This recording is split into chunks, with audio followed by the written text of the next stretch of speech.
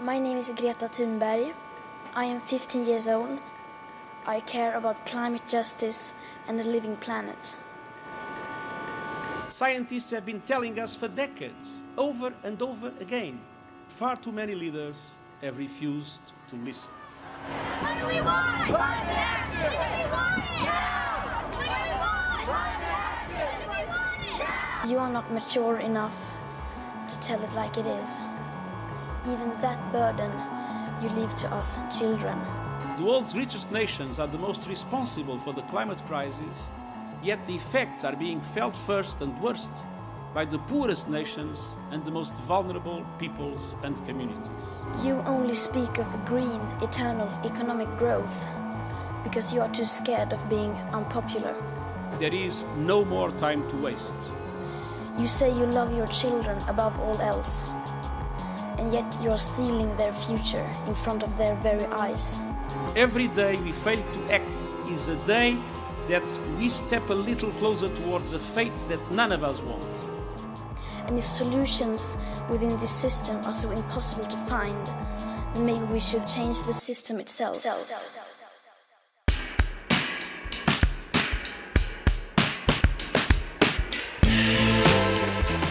How do we teach when the world is burning? We're all BC educators. I'm Jasmine. I'm Kate. I'm Derek. And I'm Catherine. So how do we do our jobs when this question is on our mind and it's all we can think about? Thinking about this problem, it's so big, complex, it's overwhelming. More and more people do understand that climate change is happening, but they feel there are no solutions. They feel helpless. And I think we've painted this picture that individual actions are the actions that we need to take, yet those solutions are kind of out of reach and they feel disconnected. And we are looking at making connections between systems of power that create injustice and make ruin of our planet. In some ways, we're bringing our listeners along on this learning journey that we're actually doing. We have acknowledged that we've done a lot of learning, but we don't have all the answers, and we're excited to keep finding things out. We need to find out better ways to teach more effective climate change education. And another thing that we're excited to explore is how people are already doing this impactful work. The name Reasonably Radical came to us while listening to the podcast Sandy and Nora Talk Politics. They talked about how seemingly reasonable actions are deemed radical in our society. Isn't it reasonable to eliminate fossil fuels to cut our emissions? Isn't it reasonable to want everyone to have access to what they need to thrive? Isn't it reasonable to want a livable planet for all species and do what it takes to get there? Before we go any further, we want to acknowledge the land that this podcast has been created and recorded on. We are all settlers on the traditional, ancestral, and unceded territories of the Musqueam, the Squamish, the Tsleil-Waututh, and the Stolo nations. Our guests will be speaking to us from across Turtle Island and will acknowledge their own land as well. This is really important to us because we need to recognize that our thoughts, our ideas, our experiences, and our learning have all been formed and shaped by the land that we live on. And we can't, in climate action and climate work, separate ourselves from the land.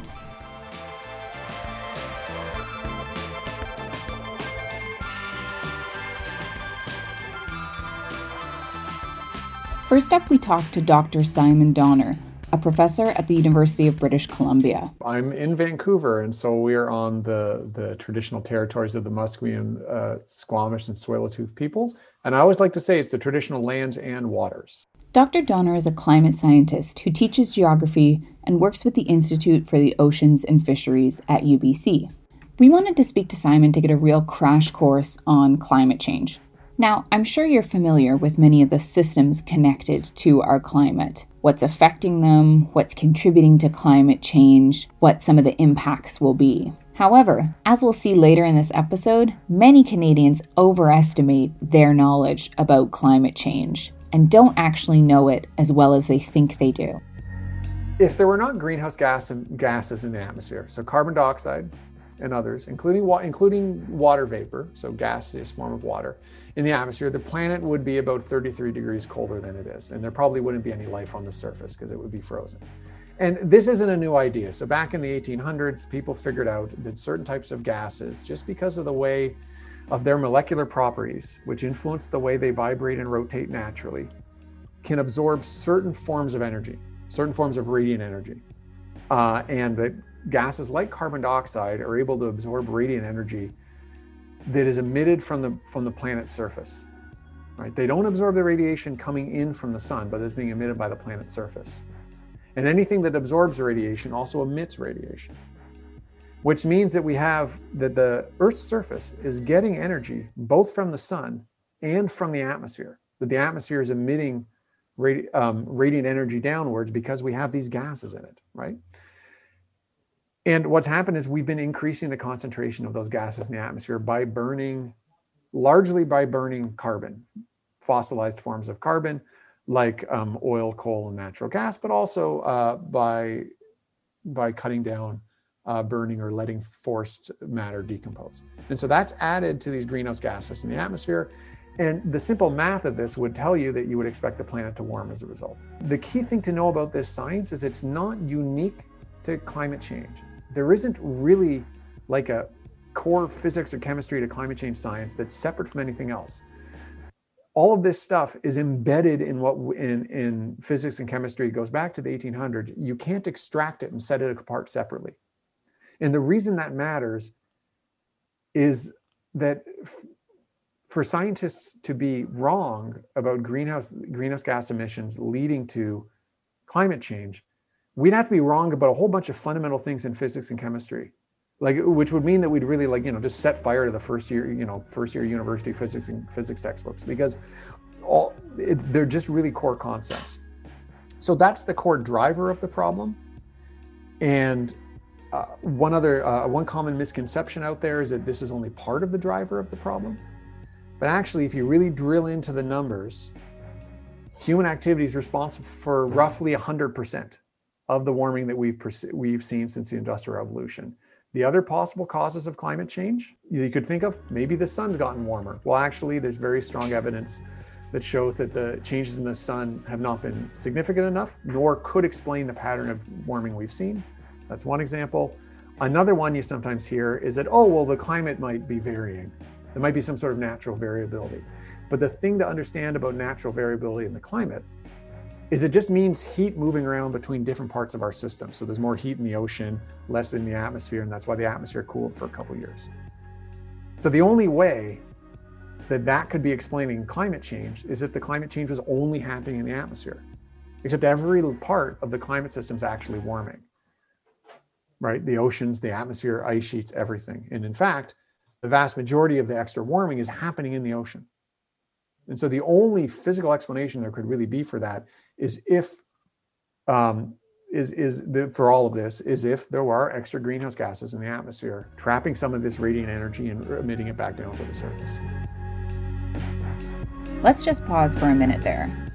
Dr. Donner touched on two really important things for teachers to know. One, the science on climate change is rock solid. For us to be wrong about this, we would have to be wrong about the fundamentals of chemistry and physics that we have been building for centuries. So there's no controversy when teaching the scientific facts of climate change. And unfortunately, a lot of provincial curriculums do not hammer home this point, that there is no debate whether climate change is happening or not. The second point is that climate change, as we are seeing it today, is 100% caused by human activity. Those natural fluctuations in the planetary climate system do not account for what we are seeing. Next, we asked Dr. Donner to give us a quick rundown on some of the local impacts in British Columbia of climate change. The first thing to know is that Canada is warming at about twice the rate as the rest of the planet. And it will continue to warm at about twice the rate of the rest of the planet. And that's not because we've done something bad in particular. It's just the physics and geography of the planet we have a lot of snow and ice, and when that snow and ice melts, it leaves behind a darker surface that can lead to more warming. And so we've got a feedback effect going on just because we're a higher latitude country. So we're already warming twice as fast as the rest of the world. And in British Columbia in particular, but you could almost say as Canada as a whole, there's more warming that's happening in the winter than in summer. So we're seeing a bigger change in our winters than in our summers. We do expect to be seeing our summers getting drier. But what matters the most is that more snow falling as rain. And so like the snow line moving up in the mountains, for example, right? And as that happens, it shifts the timing of, say, water, the peak of runoff in a river, the peak of soil moisture, when the soils are moistest. And what that all means is that it helps contribute more to the potential for drier summers, and also setting the stage for things like damaging wildfires if you already are a little bit drier going into the spring. So the concern about wildfires is very big. Those are a few examples. For people living in coastal communities, sea level rise is one of the number one concerns. The potentially up to 1 meter sea level rise by the end of the century, probably more. It doesn't sound like much, but the mean, the average, isn't what matters. It's the variability. So think not about the average sea level going up, but that each high tide and each storm surge being higher. And so the real threat of sea level rise are the extreme events, the flood events, the erosion events, much in the way that we worry about heat waves or forest fires. So, drier summers and wetter winters with more rain than snow. And the big thing to worry about is extreme events. And of course, these changes impact both humans and the more than human world.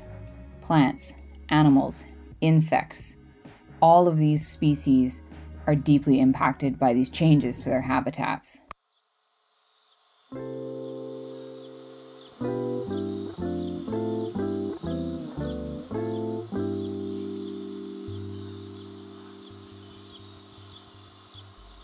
Recognizing the urgency of the time frame is crucial not just for teachers, but for all human beings on this planet.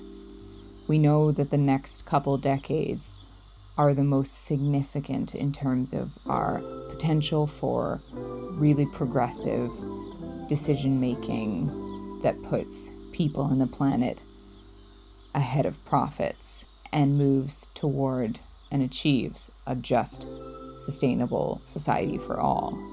The question inevitably turns to, how do we do that? And why isn't it happening already?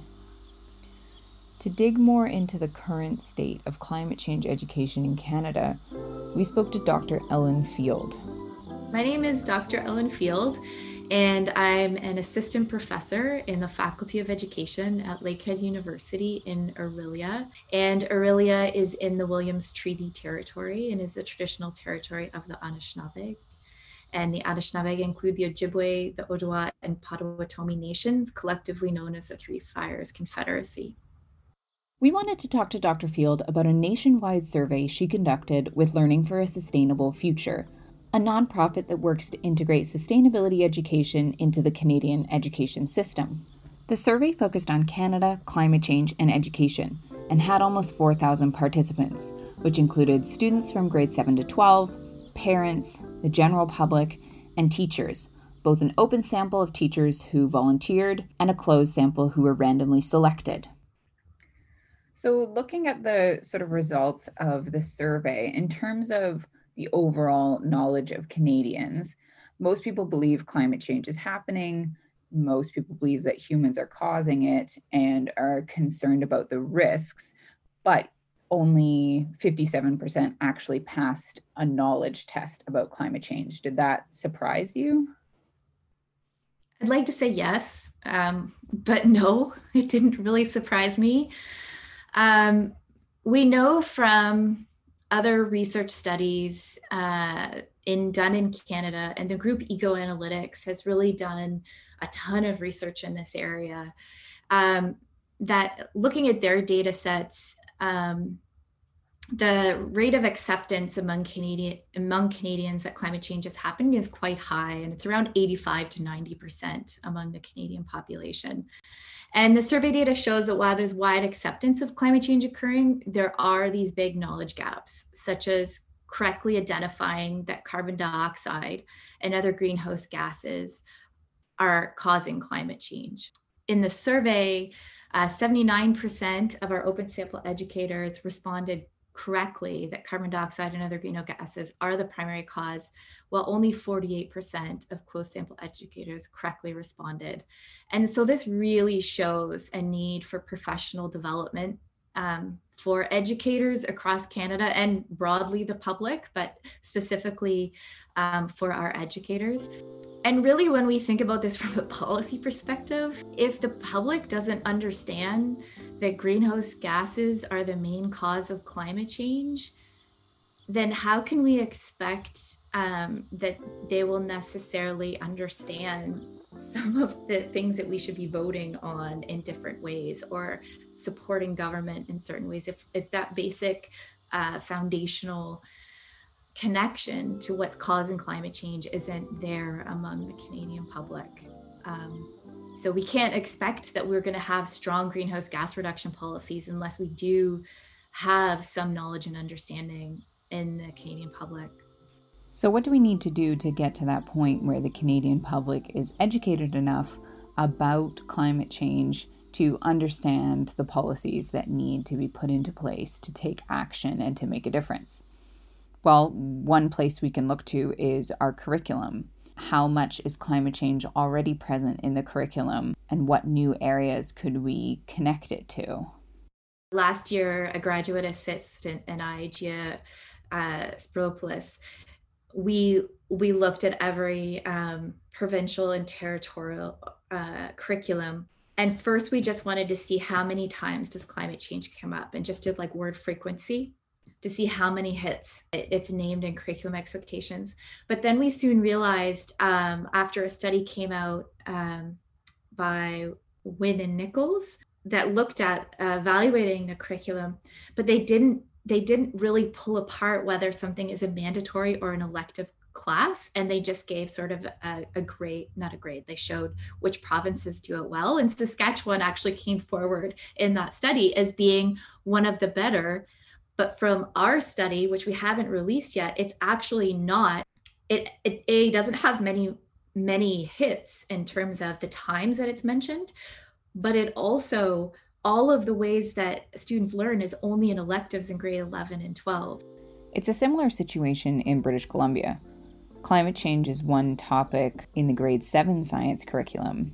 However, after that point, climate change is not part of any mandatory course from grade 8 to 12 in BC.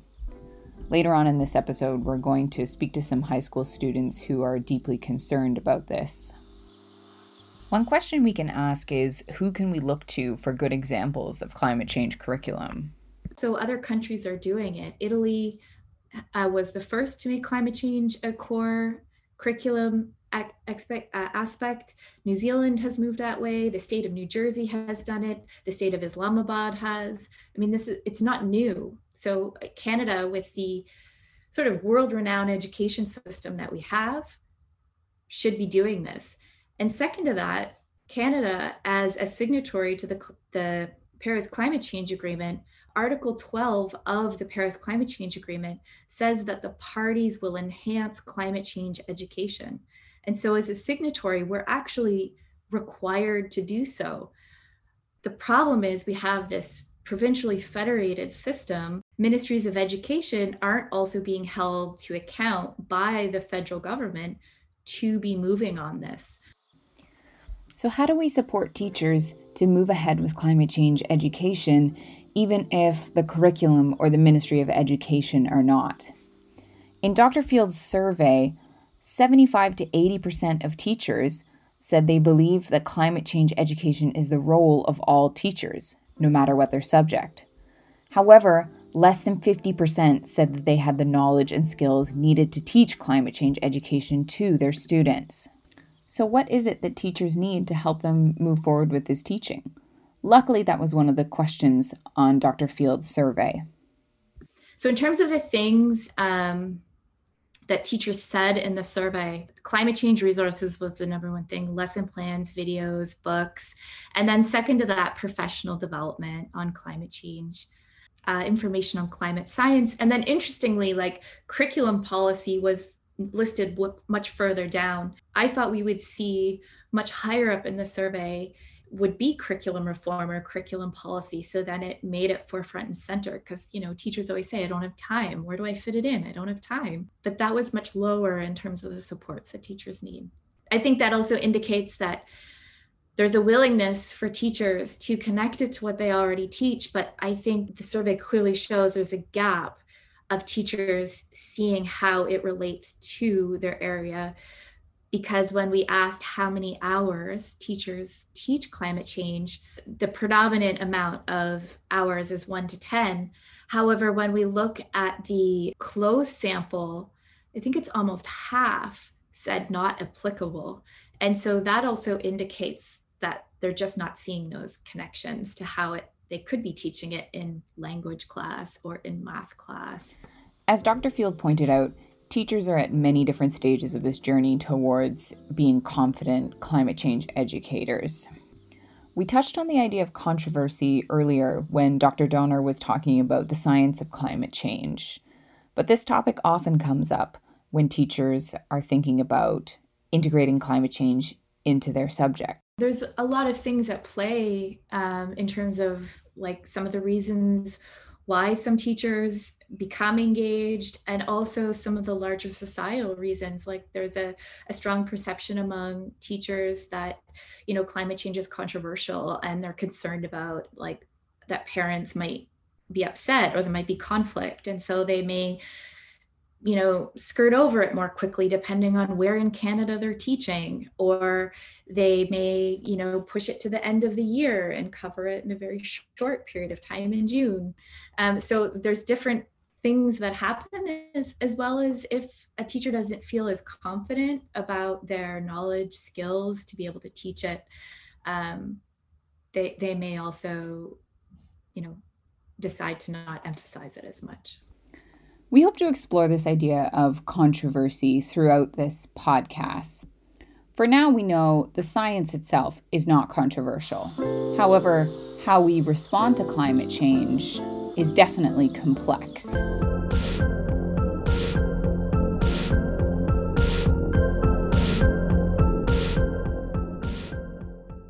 We also asked Dr. Field about the results of students in her survey.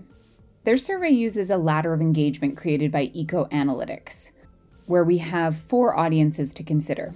People move from being dismissive, disagreeing that climate change is happening, skeptics who agree that climate change is happening but don't think that it's caused by humans, aware, people that agree that climate change is happening and think that humans are causing it, and think that there's nothing we can do about it, to finally those who are empowered.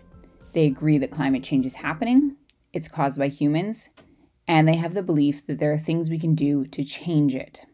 The survey results found that only 28% of students are empowered. 46% of them were aware, meaning they believe in climate change, they think humans are causing it, but they feel that there are no solutions to the problem. The other 26% are either skeptics or dismissive.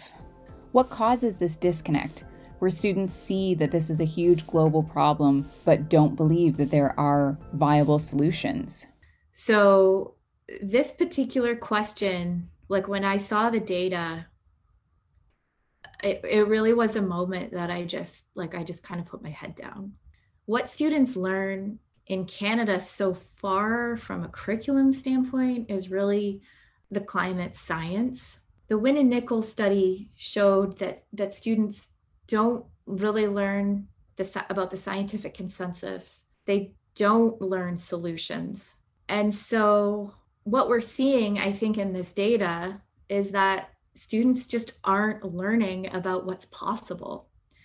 And so that alone needs a reflective moment in terms of what, as educators, that means in terms of the mindset that these young people are growing up with as they watch the news, as they watch wildfires. That's an existential moment, right? That's a moment of reckoning, of coming to understand that the systems that we have in the world and society are not governing to protect your well-being or your future.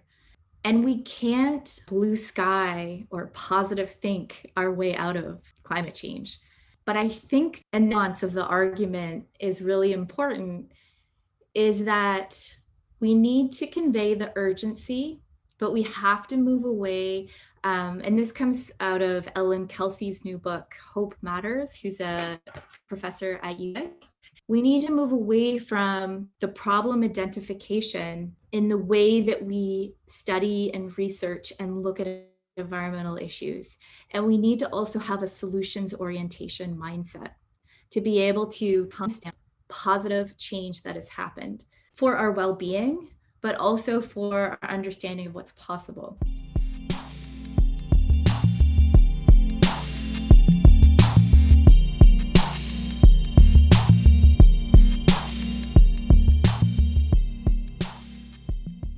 The last perspective we want to share with you in this episode are the voices of youth. We spoke with 4 high school students in the Lower Mainland. My name's Hannah Wiki. My name is Matthew Huang. I'm Naomi Leung. Hi, I'm Kimberly Chan. So we are Climate Education Reform BC. We are a youth-led organization with high school students throughout the Lower Mainland, and it's continually growing throughout British Columbia. Very soon, we're about to officially launch our grassroots campaign advocating for implementation of climate change education in BC K-12 curriculum. If we're going to talk about how this all started, this is actually an idea that goes way back to 6 months ago. It's a question that it's an answer that to a question that I kept asking myself. It's how do we stop climate change? Why aren't people doing anything about climate change? And I came to realize that climate change is a very complex topic. It's one that it may come off as a very simple idea, right? But it's a lot more than just greenhouse gas emissions rising. The question is, how do we stop it? What I think needs to happen is for students to understand the issue, and that is not happening throughout schools, which is how this organization basically started. Hannah, Matthew, and Kimberly all met through a leadership program at Windermere Secondary School in Vancouver. We asked them about the significance of this program. We've been exposed to a lot of climate justice issues as well as environmental stewardship.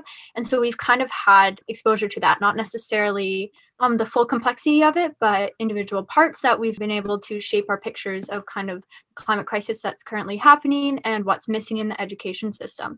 And as we went through this program, we definitely noticed a big difference between what we were learning and what students even in the mainstream programs at our school were learning, and how there's a lot of things that they didn't know about that they weren't comfortable with. And there was a lot of isolation that even us as students felt like there was a lot of stigma, kind of, well, not necessarily stigma, but I'd say like, oh yeah, you guys are like the people who do recycling, and just like it wasn't taken as seriously because they didn't have that same exposure or urgency that was taught to them in the way that it was to us. And so as we recognized the privilege that we had to be in a position that it was taught to us, we saw that this should be something that all students have access to so that they can form their own opinions about it, that they can be educated, and that they can be prepared for the climate crisis that is currently happening that isn't really addressed enough. We asked what else they felt was lacking in their climate change education. So even beyond the larger scale level, I know myself, Hannah, Matthew, and Kimberly, we had all noticed how beyond our individual green programs within our schools, beyond our environmental clubs, we found that teachers, not that they had not wanted to, but that they were not properly equipped to teach students how to prepare for the climate emergency. And so, especially because it was not emphasized beyond courses like environmental courses that are often not offered in a lot of schools, we found that students were not even aware that it was a state of climate emergency, especially not students outside of the climate activism scene. So that's why we thought it was so vital to implement this program into the school's curriculum. Clearly, these students have learned about climate change somehow. So we asked them to comment on the learning experiences they have had surrounding climate change. So climate change has actually been brought up. I remember learning it through a few other courses, but these courses has been science and social studies. In Science 9, it would be taught through the carbon cycle. Social Studies 9, it would be brought up through the Industrial Revolution if teachers do decide to teach that, and that's with if, which is because teachers do get a choice of which revolutions to teach. Science 10, it would be brought up through the nuclear energy unit. But this all depends on what teachers are teaching. And another problem with this is that if we think about how climate change is taught in social studies class, it's using the past to link to the present, right? Using past events, because that's how the curriculum is focused on. And the problem is that when that happens, you're not exactly empowering students to make a change for the future, right? What needs to happen is that students are taught about the present and the future. So students know what's going to happen and what students need to do. Enabling students and empowering them to first envision a better future, and one in which we can take collective action to mitigate climate change, is vitally important. I think it's really important to do this on a large scale in our curriculum, because oftentimes we're looking at climate change as if it's this large, overwhelming problem and not necessarily one that individual students like ourselves can take action against. In more like radical and activist spaces, we are able to really empower people through talking about change making. However, especially within schools, in places where our schools often serve our capitalistic society, and so we're not always taught to question the status quo and what is there and what is currently being taught. We're not always taught to question what our teachers are teaching, and so that's why I think it's really important to not only equip students in schools with like scientific knowledge of climate change, but also with change making skills and collective skills that we often talk about outside in climate activist spaces. We also wanted to know how aware their peers are of climate change and the most effective solutions for tackling it. I have kind of an easy example to the answer of this. Matthew and I, for our yearbook quote, or like our yearbook selections, were nominated for most likely to find a solution to climate change. And that in itself is redundant. There is no one solution. There have been solutions that have been shared, such as recycling and carbon reduction and footprint tracking and all of that. But ultimately, it has to be something that is addressed from the root, which is capitalism and colonialism, something that we have to continue to work towards, because it's been so swept under the rug for the past couple of years that it's almost impossible to talk about at this point. There needs to be a space to be discussed about, because it's so ignored at this point. So I think making sure that students understand that is going to be the first step to moving forward to now what are the tangible solutions that we can go towards for this and what are the next steps. But just making sure that that's a basis is, I think, I can think of like many of my peers who don't understand that, and explaining that to them would take time and resources and even knowledge that myself, I don't have. It's something that I'm continuing to learn. So that's just an easy answer that I can think of. So all of these concerns and thoughts have led these students to form Climate Education Reform BC, and they have a series of demands for the education system. So the first aspect of it is to have an independent committee to review how BC's K-12 system is preparing students for the climate emergency. So essentially, we want to have a review that is done into the education system, because having this will be the base for change. If we can adequately have evidence of what is lacking in the BC education system and what students are not being taught, we'll provide a clear evidence that there needs to be some change. Essentially, what the second demand is just asking for is the actual change in the curriculum. So after we've had this review and the proof that it needs to be changed, we can move forward with the revision, right? If we have the basis, then we can move forward. So what we want to see in the curriculum change would be the core explanation of the climate systems, the evidence of the rising temperature, so proof of what's happening. This isn't an issue that, as some politicians say, is fake, it's all a lie, right? There's real concrete evidence. We can see it in our daily lives. We see it through past events. And so just making sure that students have that knowledge, as well as we want to push that this is mainly based off of human contribution. So the anthropogenic greenhouse effect is kind of one of the terms for that, as well as acknowledging the diverse impacts associated with climate crisis and the intersectionality of the climate crisis. And so just recognizing that this isn't solely limited to sciences or social studies, and that it's across all of the curriculum as well as in our daily lives and things outside of school. So just making sure that we're teaching that, as well as the resources and tools for mitigation. So just making sure that students, after they have all of this knowledge of what is happening and the causes, and that they can have the resources to move forward and understand like what are the next steps so that we can make these changes and how can we be prepared for it.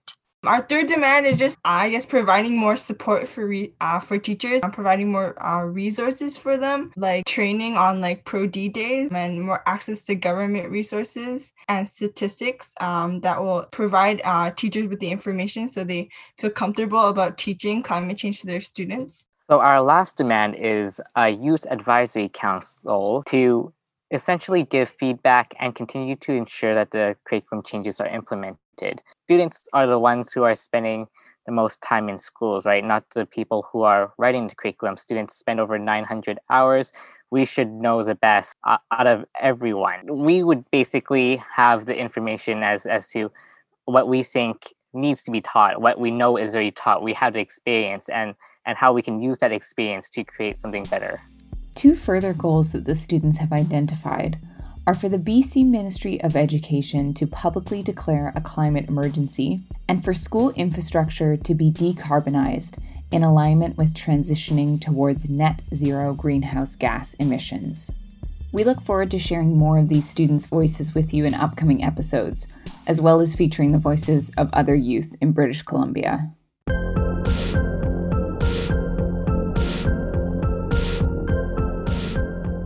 My number one piece of advice, this is very general, is that you need to talk about this.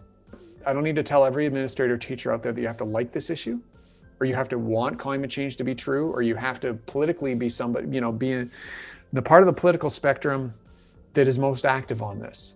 This is about responsibility to the future. Climate change is not about the environment. Climate change is about legacy. The choices we make over the next few decades are going to determine the climate of the planet, not just for the next few decades, but for hundreds and hundreds of years to come, right? And the people, the generations that are going to solve this are basically like my generation, my age, down towards the people that are in schools today.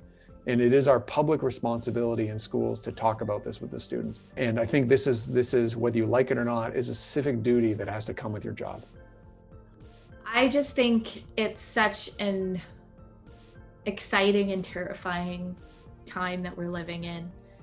And I think that as teachers, we can, just by saying that, also frame the importance of what we do and what we learn about and the choices we make. The future is plural. And so we have in this moment all of these sort of strings that take us on these different trajectories. And so the more that we can cultivate that agency of young people to recognize this moment and what it means for all those future plural futures that we have, and to just bring it down to right now, what can we do, and to start there. And it should also be fun, and it should be exciting.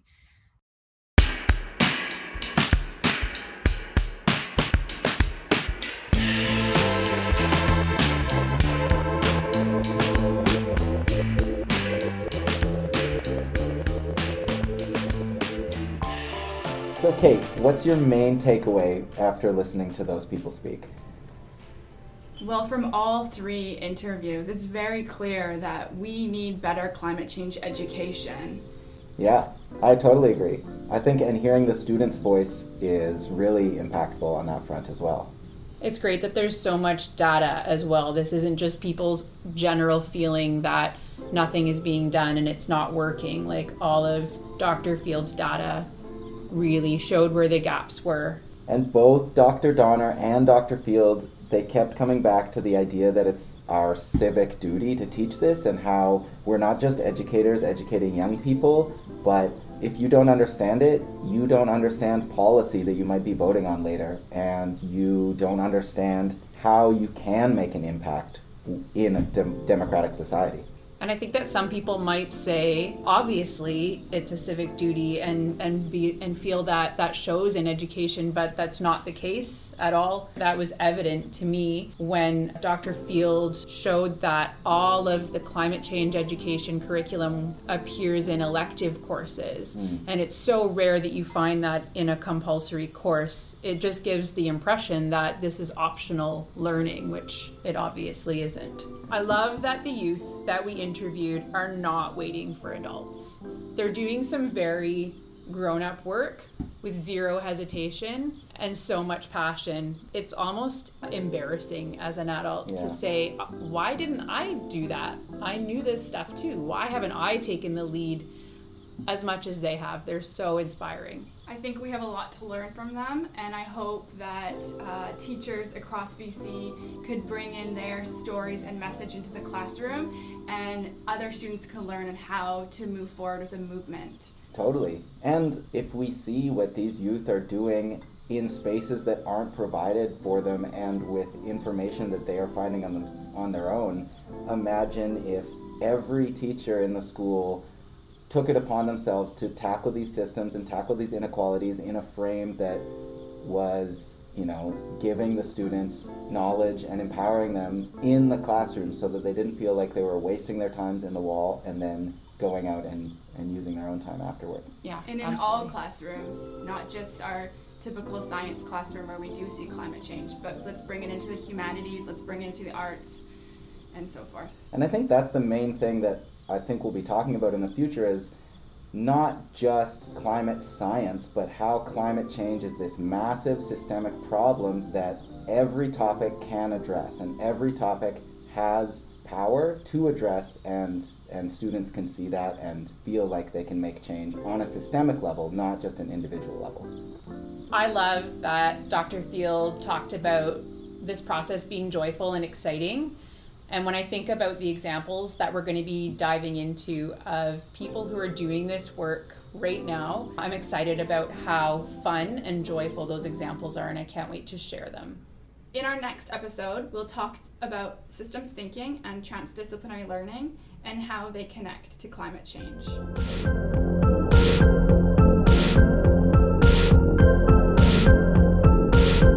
This episode was recorded by Kate Jemayeff, Catherine Payne, Jasmine Hare, and Derek Van Dersen. Edited by Jasmine Hare. The music was written and recorded by Harley Small. And we'd like to thank City Studio Vancouver, Rob Van Weinsberg, University of British Columbia, and our Education for Sustainability cohort. We want this podcast to be a useful professional development tool for teachers and educators. So we're also building a website that will host resources and links to other organizations doing climate education work. You can also find us on Twitter, Instagram, and Facebook. Thanks for listening, and we'll see you next time.